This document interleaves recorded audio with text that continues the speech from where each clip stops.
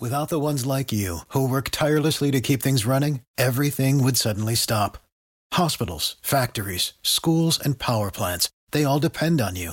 No matter the weather, emergency, or time of day, you're the ones who get it done. At Grainger, we're here for you with professional-grade industrial supplies. Count on real-time product availability and fast delivery. Call, click Grainger.com, or just stop by. Grainger, for the ones who get it done. Hey guys, thanks so much for joining us for episode 75 of Forever 39.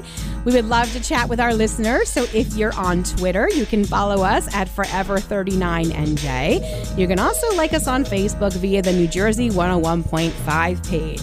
And if you have any topic suggestions or other comments, email us at forever39@nj115.com. We promise we will write you back. And to get our podcast, you can subscribe via the New Jersey 101.5 app, iTunes, or Google Play. Coming up in this episode, we're going to chat about what to do when you dislike your friend's significant other and why Airbnbs might not be the best for all. But first, we're going to talk about getting healthy in our 40s. And joining us is Amanda Mancini. She's the founder of Pure Fit Woman, a health and wellness company that specializes in helping busy women of all ages regain their health, fitness, and nutrition through holistic lifestyle changes. And she's also a personal trainer with 22 years of experience. So welcome, Amanda. Oh, thank you for having me. I'm very excited to be here with you guys. Awesome. Let me ask you before we get started, what exactly do you mean when you say holistic lifestyle changes? Well, I think of a holistic lifestyle changes as a person that wants to kind of remove as many toxins from their life as possible, both with food, with things that they use in the home, feeding yourself the best possible nutrition, keeping a low-stress lifestyle. I'm free of most chemicals and products and supplements that are synthetic and those types of things. So I look at it as like treating yourself as a whole person inside and out.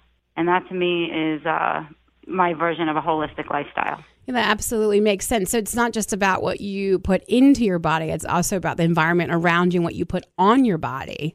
Exactly. Sure. So exactly. Our show focuses a lot on women in their 40s. So I wanted to ask you, what is the importance of diet and exercise for women in their 40s? I think it actually becomes even more important when we hit this age. I'm 42 now. I've been training women for most of my life, my adult life, I should say. And when we get to this age where our bodies are starting to change, there's hormonal changes taking place. You're starting to lose muscle mass. But on top of that, I think we are all very busy at this stage of life.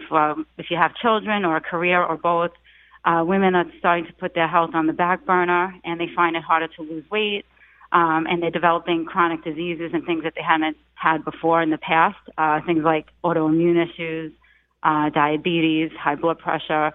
And I think it's more important at this stage to really take control of your health to avoid diseases and things that are not really necessary as we age if we're paying attention to ourselves and practicing what I like to call self-care. That's so smart because you know what? 42, Annette and I are also 42, and it crept up really quickly. Mm-hmm. So, too fast. Yeah, 52, 62. So you're right. If we're not going to do something now, before you know it, you're going to be 52 and, right. Not behind the eight ball. Also, what happens most of the time with people that I've trained, it takes a health scare for them to want to make a change. And I try to explain to everyone, you can avoid that if you take your health seriously before those problems creep up. Yeah, absolutely. So, Amanda, a lot of women in their 40s complain about wanting to lose weight. And they also complain about the fact that they can't lose weight like they did when they were in their 20s, which is the case for all of us. So what sort of diet and exercise strategies work best for women in their 40s? First and foremost, I think people overestimate the amount of activity they do in a day. They think that if they work out for 45 minutes a day and they get on that elliptical trainer, that's enough. And unfortunately, it's the lifestyle, especially living out in New Jersey. If you're in the suburbs, you tend to be in your car most of the time. And people are just not moving around enough. There's just not enough movement in a day. You're parking, close to a store and, or you're driving your child to the bus stop, which is a block away. Those things really make it hard for people to lose weight because they're not expending enough calories. So I encourage women to use one of those Fitbits or a step tracker. And, it's recommended you get at least 10,000 steps per day, if not more. And if you wear that step tracker for a few days, you'll get an idea of really where you're at. And most people will come shy of 5,000 steps per day, which is not even close to being active enough to maintain, not only lose, but just maintain your weight. So I do that with the women. I tell them, wear that, just see where you're at, and make it a goal for yourself that Monday to Friday you get those 10,000 steps in a day. And it might be a combination of an exercise, a workout, but also, bringing the laundry up and down to the basement 10 different times in a day, or going food shopping. Those things add up. And you'll see that you'll have an easier time controlling your weight if you just have more activity. I think you make a really good point about it's not enough just to exercise for 45 minutes a day. I mean, a lot of people would think, wow, I did 45 minutes on the treadmill, like I'm good to go. But if you're then just going to go into an office and sit for 9 hours, well, no, you're not. And that's something that I know shocked me when I read it, that actually that's not enough. You need to get up and get moving throughout the day, not just during that period that you're at the gym. Right. I agree with that more than people realize. And also, the other thing with the steps, people realize if they can add in exercise throughout the day, it doesn't actually have to just be in the gym.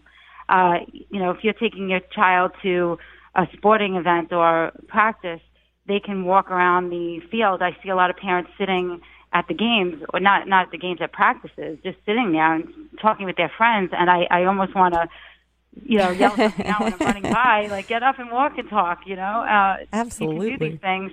And even simple things like grocery shopping. And I purposely don't dread grocery shopping because I know when I go to Costco, I can get some extra steps in that way. And I'll go up and down every single aisle.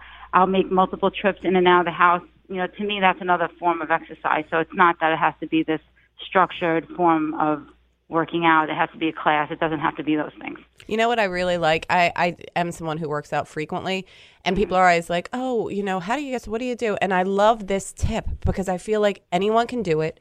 It's not overwhelming. It's not scary. Get a Fitbit and look at your steps. It's not complicated. I need to get one. So yeah, they're great. What are some of the biggest health mistakes that women in their 40s are making? There are quite a few, actually, but I'm going to try to give my top tips. I would say my number one that I see all the time is relying on fad diets and not focusing on your overall health and nutrition. I'll see people do, and I'm not going to name diets because I don't want to say anything negative about them, but if it's not something that you can do for the rest of your life without having to think about it all the time, it's not going to work long term. So usually a diet will look great on a Monday, if you feel bad from the weekend. And by Wednesday, the diet is already over. People literally have about 3 days that they can stay on a diet, and you'll see that they start falling off by Wednesday or Thursday. And it's because it's not realistic. It's not an enjoyable way to eat.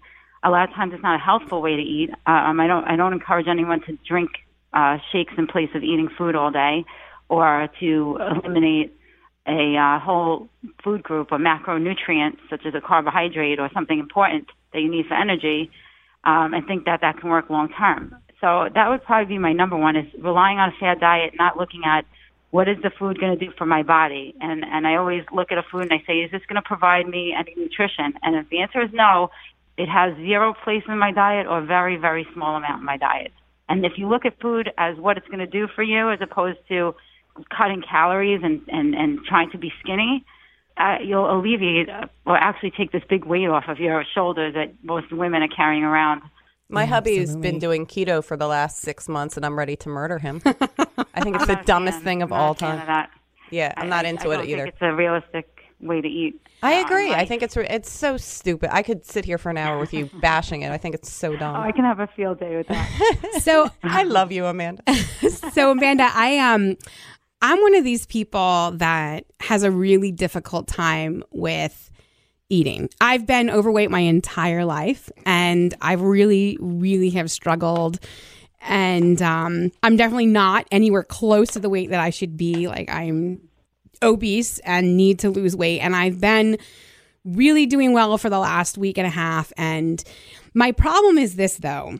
So food is like my bestest friend in the world. I turn to it for everything. And, I turn to it for comfort and for sadness and for excitement, celebration, like whatever it is.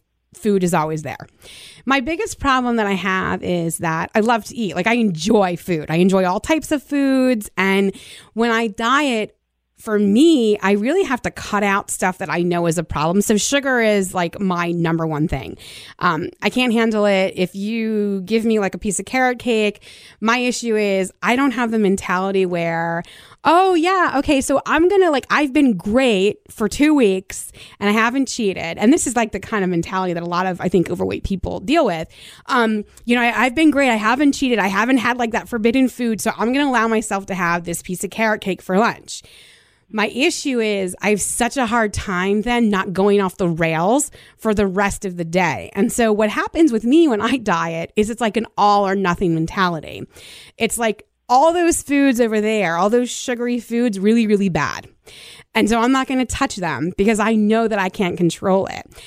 But I also feel like that's unrealistic for me to think, oh yeah, so I'm 42 years old and I'm never going to have a slice of carrot cake again for the rest of my life. So do you have any advice for people like me that deal with something that is like that, where, we still want to be able to eat some of those foods? And I get that they don't really offer a real great nutritional value, but they're really good. Sure. And sometimes you want to have that because you just want to have something that really tastes good. But how do you kind of manage that without going off the rails and without being like, well, I had that piece of cake, so now I'm just going to screw up dinner and eat whatever I want? Because that's my mentality. Yeah, that's a very common, probably the most common thing that I hear from the women that I work with. And what I have to say first about that is you can start to change your taste buds.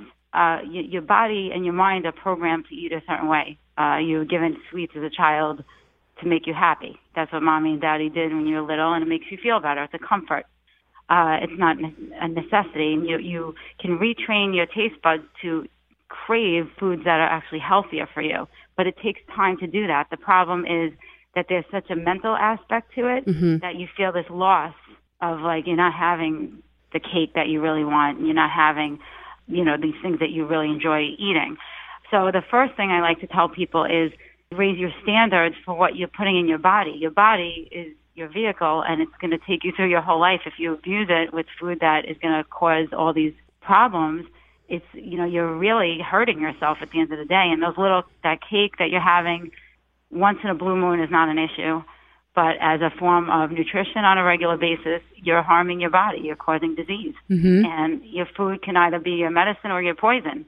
And I look at food very differently. I do enjoy food, but I truly crave, and I didn't always feel this way. Years ago, we didn't know what we know about nutrition today, and I was riddled with, candida and stomach issues and fatigue and energy levels. And when I started to change my diet, as I became more interested in health, and this was my passion and became a job for me, I started to enjoy the food I was eating more and craving it. So, for example, during the day when I come home, I always have raw food in my diet during the day. And I'll talk to women who have not had a vegetable the entire day. And I said, I can't imagine going through lunch and just having even just green lettuce. That's not enough. I mean, where are the raw peppers and the carrots and the onions and the cabbage and the berries and your apples and all those raw foods that have so many antioxidants that are going to actually make you look and feel years younger than your actual age is. So my motivation for eating the way I do is because I know my body functions like I'm 20 years old. I don't want it to sound like boasting in any way. I just know that the way I eat gives me the energy and the ability to do what I do on a daily basis. And also, eating properly and eating foods like that will give you such mental clarity on a daily basis, so you don't have that brain fog that you get when you eat poorly, when you're eating foods that are bad for you and that give you no nutrition at all, no health at all. So when I look at a food and I might see a piece of cake or something or a cookie, and at that moment that might appear to be enticing, I'll eat my real food. And once in a blue moon, if I'm at a party or something, I might have a cookie here or there, but I make healthier versions, and that was the other thing I want to bring out. And I try to explain this to women. You don't have to not have those things anymore. just find a way to eat them in a healthier way, like a healthier version of the carrot cake that you like at lunch. It could be a muffin that, if you're not a cook, you could probably find it somewhere, but I like to bake a lot. So I'll take something that I enjoy and I'll make a healthier form of a cookie or a healthier form of a muffin or a healthier form of a cake. But my meals are always going to be very, very nutritious. And then that little extra will be a healthier version of what I like. Yeah, that's great advice. It is. It's great advice. It answers that craving. Sure. I really just need to work on changing my mentality and the way that I look at food. Like my aunt, she's been trim her whole life. And I just wish I could just get a little bit of her mentality, because she really looks at food as just like to fuel her body. Mm-hmm. And that's what she looks at it as. Like I don't know that she doesn't get any enjoyment out of eating, but she really just eats because she has to. And for someone like me, I need a little bit of that because I eat because of all sorts of crazy reasons. But so one other thing I wanted to ask you is there are a lot of excuses that you'll hear women make for skipping time at the gym or proper meal prep because they just don't have any time, especially women in their 40s, raising families, maybe even taking care of mom and dad. So what tips can you give busy women of all ages that might help them accomplish their health goals without it feeling like it's one more thing they have to put on their to-do list? I think when I hear those types of excuses, which I do hear on every single day, it's really lack of time management and putting important things last. So I color block my calendar, and I'm very big on Google. I love my Google Calendar. It's probably my best friend these days. And everything that goes in red is non-negotiable. And I literally will plug in. Now, I train people all day long, so I actually have to find time for myself to exercise as well. My time is green. It's the color I gave myself. And I literally, before my week starts, I plug in where my workout's going to go. And I know exactly what I'm going to do, and it's going to be in there. And I tell my clients as well, pretend it's a doctor appointment, or a nail appointment. I know it sounds shallow, but the women don't miss their nail appointments. They don't miss their hair appointments ever. But they'll cancel a training session or they'll cancel their workout because they have something less important to do. To me, that's the number one thing that goes on my calendar before everything else is my workout. Then I put my clients, and that's all blue. So blue, obviously I can't move around either. It's work. And then my children will be red, and that's non-negotiable. And then everything else, social occasions or social obligations, whatever they may be, that's the lowest one on the totem pole as far as my day goes, because there's only so many hours in the day. The other thing I can offer for advice, which works for me very well, juggling multiple businesses and kids and all the things we have to do, is you do not have to do your workout all at one time. So there are times when I might have 20 minutes in between clients, and I'll go and do a 15-minute run just to fill in that block, and then I'll know that I want to get in 45 minutes that day. And then later that day, when my day kind of ends, I'll do another half an hour of whatever it is I was doing that day for my workout. So you can break it up. If you have 10 minutes in the morning, or you can set your alarm a half an hour earlier, I would advise you to do it as early as possible in the day before you're tired. But it's just a matter of prioritizing and putting that importance on yourself. And again, it's, to me, when people say your day is so crazy, why are you going running now at 6 o'clock at night? Because in my mind, if I don't take care of my body, who's going to do it for me? You're right. As a mom, or if you're a working woman or whatever, you have to be well enough to run the ship. That I float the boat in the whole house. Everything is falling on my shoulders. If I'm not well, the laundry's not getting done. The meals are not getting prepped. The food is not getting brought into the home. There's money's not being made. It just wouldn't work if I wasn't feeling well. And so it's that important to me. That gives me energy. And I know it's extremely important to put yourself first. And everyone has. There was a study I read about that we all have 3.5 hours of discretionary time per day broken up throughout the day. We all have it. No matter how busy we are, it could be very important people, but it's there. It's just figuring out where you're going to fit it in. It could be that walk at lunch. It could be walking up and down the stairs in the office building. It might be not being on the phone or getting stuck talking to somebody without planning it. You know what I mean? If you run into somebody that could cut into your workout time, that kind of thing. Absolutely. Amanda, such great advice. Do you have a website that people can go to find out more about you and your company? Yes, it's my website is purefitwomen.fit, and I offer fitness programs, nutrition programs on there.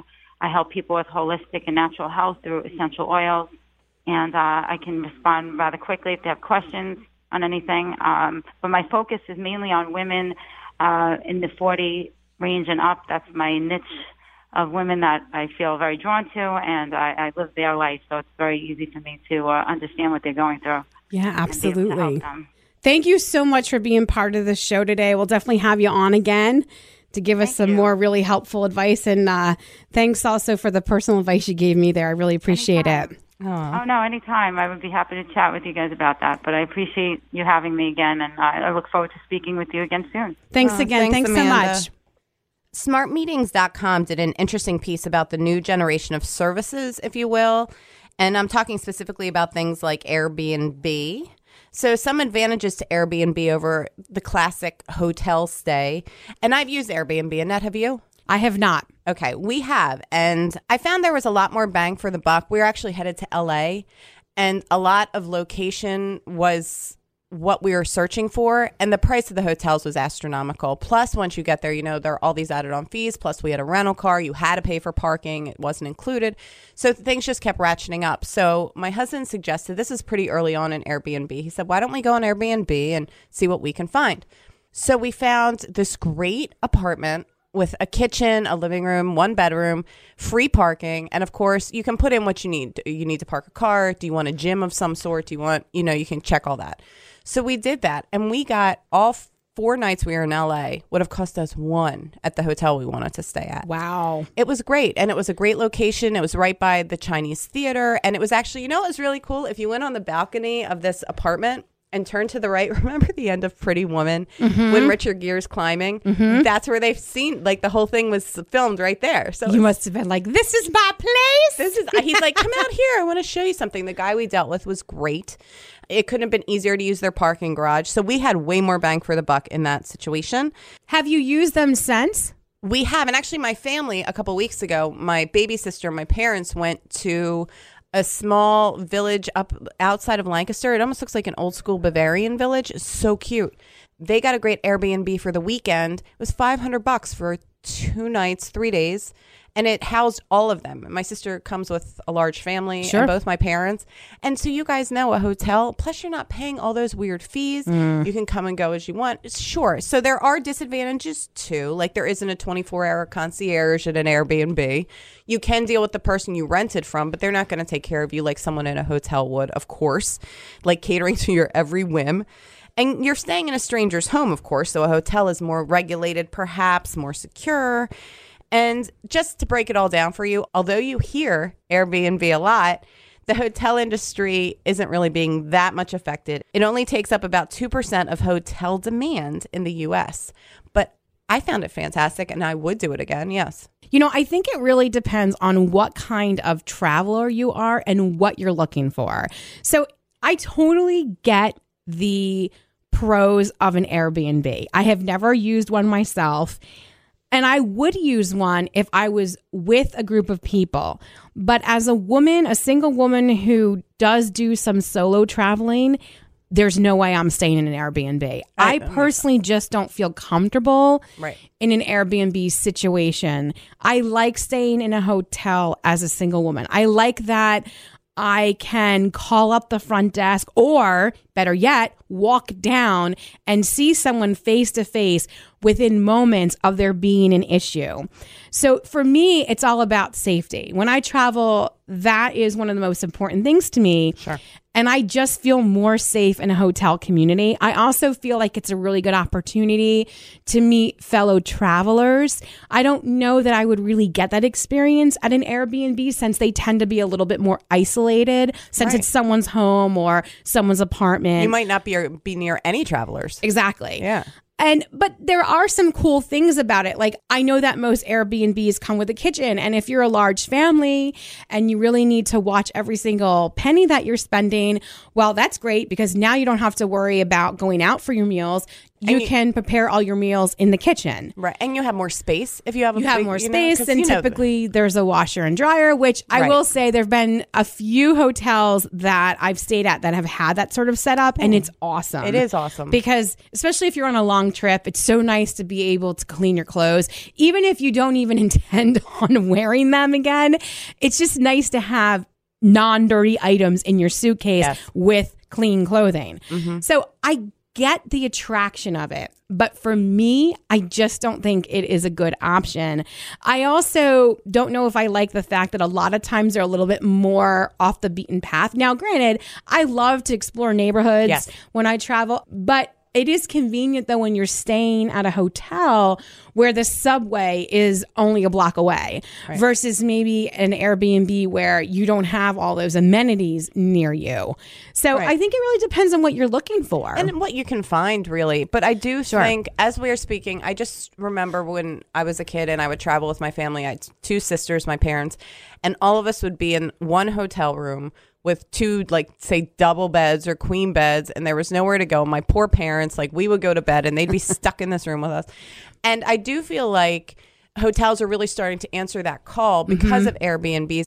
I feel like they're starting to change with, like, family suites and washers and dryers available. And you know, Annette, one of the big things with me is Disney. And they definitely Oh my gosh. I had no idea. I've been once or twice. Wow. That is news to me. That is shocking, Megan. Shocking. But they have those rooms with the kitchen and then bedroom suites, and they have a laundry area in the room that you can get all that stuff done, and it's fantastic. And it is. You know, when I was a young girl and I went there, you were in a room with 2 double beds and there you were. That's it. Yeah. I know. So it's nice again, I totally think they're great. Just for me as a solo traveler, no. But if I were to go with a group, absolutely sign me up. What if you were to see, because there are reviews and stuff, what if someone were to have 150 5-star reviews, and this is so great, and they couldn't have been more helpful, and they helped me find things around town, and it had everything I need, and it had free parking, and it had a gym, and it had blah, blah. Would that? No, I really don't think so. I really do like the hotel element, because the other thing, again, is it's not just the safety factor. It is being able to perhaps mix and mingle with other travelers. You know what? That is really interesting, and that's what I want to talk to you about real quick. You're saying you want to do that. You want to go down and talk to someone face to face. You're Gen X. That's what we do. That is what we do. So the generations coming up, are they going to go downstairs to the concierge and speak with them? Or are they going to just want to, hey, let me get the Steve from Airbnb and ask him a quick question about the sink on my phone? Yeah. So that's really interesting too. I wonder how that's going to affect it. I would think that maybe Airbnbs are probably skewed toward more younger people, but maybe not. Like myself, yeah. Yeah, like yourself. Well, do you prefer staying at a hotel or an Airbnb? Take our poll at NJ1015.com. All right, guys. So let's talk significant others and friends. Have you ever disliked your friend's significant other, and what did you do about it? That's our final topic for today. So first, pretty much everyone has disliked a friend's boyfriend or girlfriend. At least that's my opinion. I did do an informal poll of my coworkers, and all of them told me that they disliked a boyfriend or girlfriend of a good friend at some point. Some said it was because of the way the person treated their friend, while others said they just didn't like the person's personality. All right. So, Megan, have you ever experienced this, and what did you do about it? Yep. I actually I hung out with a bunch of boys growing up.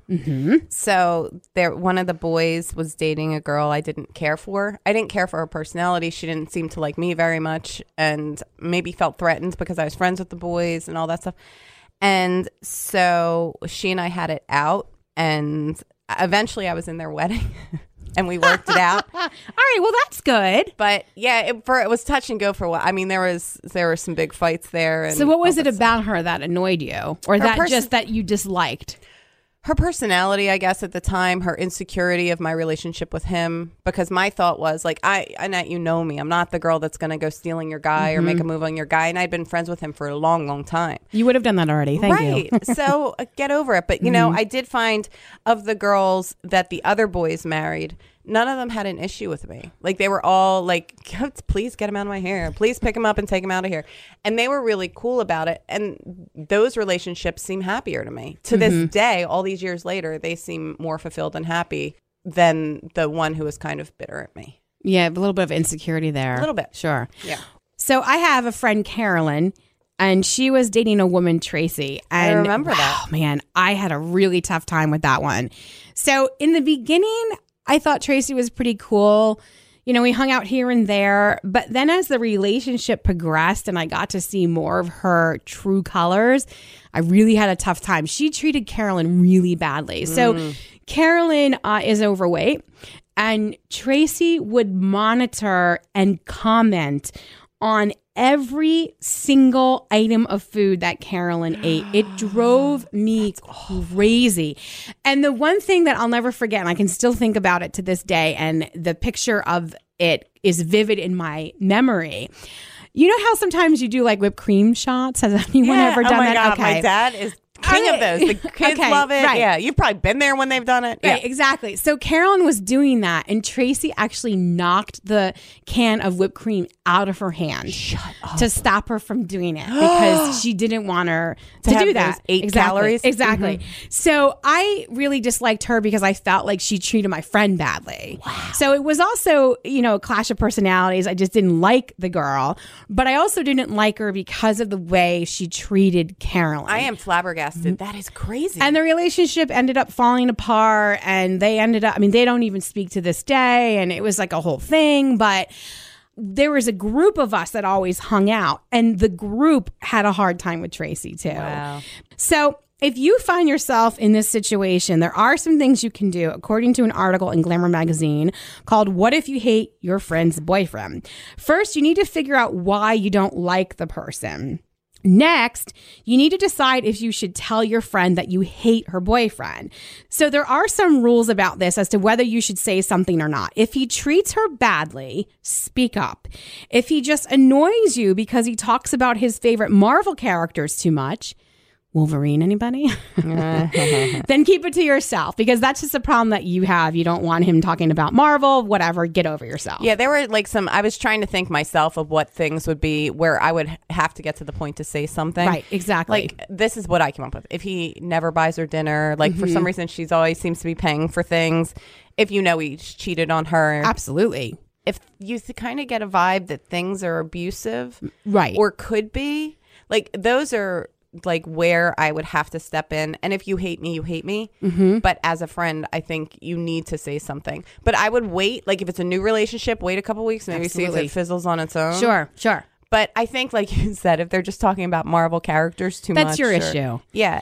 It's if she's truly happy, maybe you could see her for like a girls' night out instead of with annoying Steve. Right. And that's the other thing. Glamour says to watch what you say about him around your friend. So you don't like him, but obviously your friend does.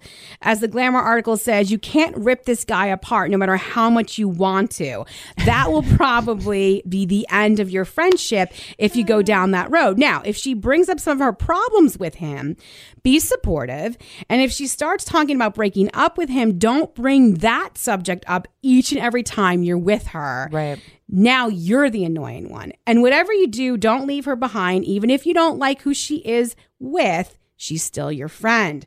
And I'm actually going to add one more. If the significant other isn't treating your friend badly, and it's really just a matter of personality differences, and I think you just have to realize that you're the one with the problem. So like you said, maybe you don't want it to be where you all are getting together. So maybe you can suggest to your friend, hey, let's do something that you know he doesn't like. Right. Like most guys are not really going to be interested in getting a mani-pedi.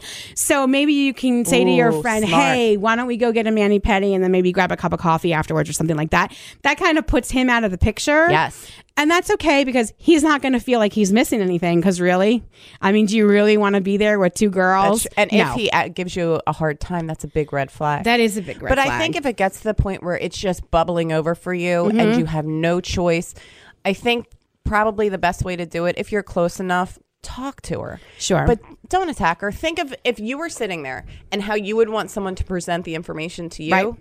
because if you're going to attack, she's going to put walls up or defend. He is so great. He's the love of my life. Exactly. Like, Well, if you've ever dealt with this experience, let us know how you've handled it by emailing us at forever39@nj1015.com. All right, guys, that wraps up this week's Forever 39 podcast. On next week's show, we're going to talk about why women say I'm sorry so much and how to stop. I'm so guilty of this. I even did something yesterday I'm mad at myself for. Our favorite viral moments and things you should never post on social media about your relationship. Have a good week, guys. Bye, guys.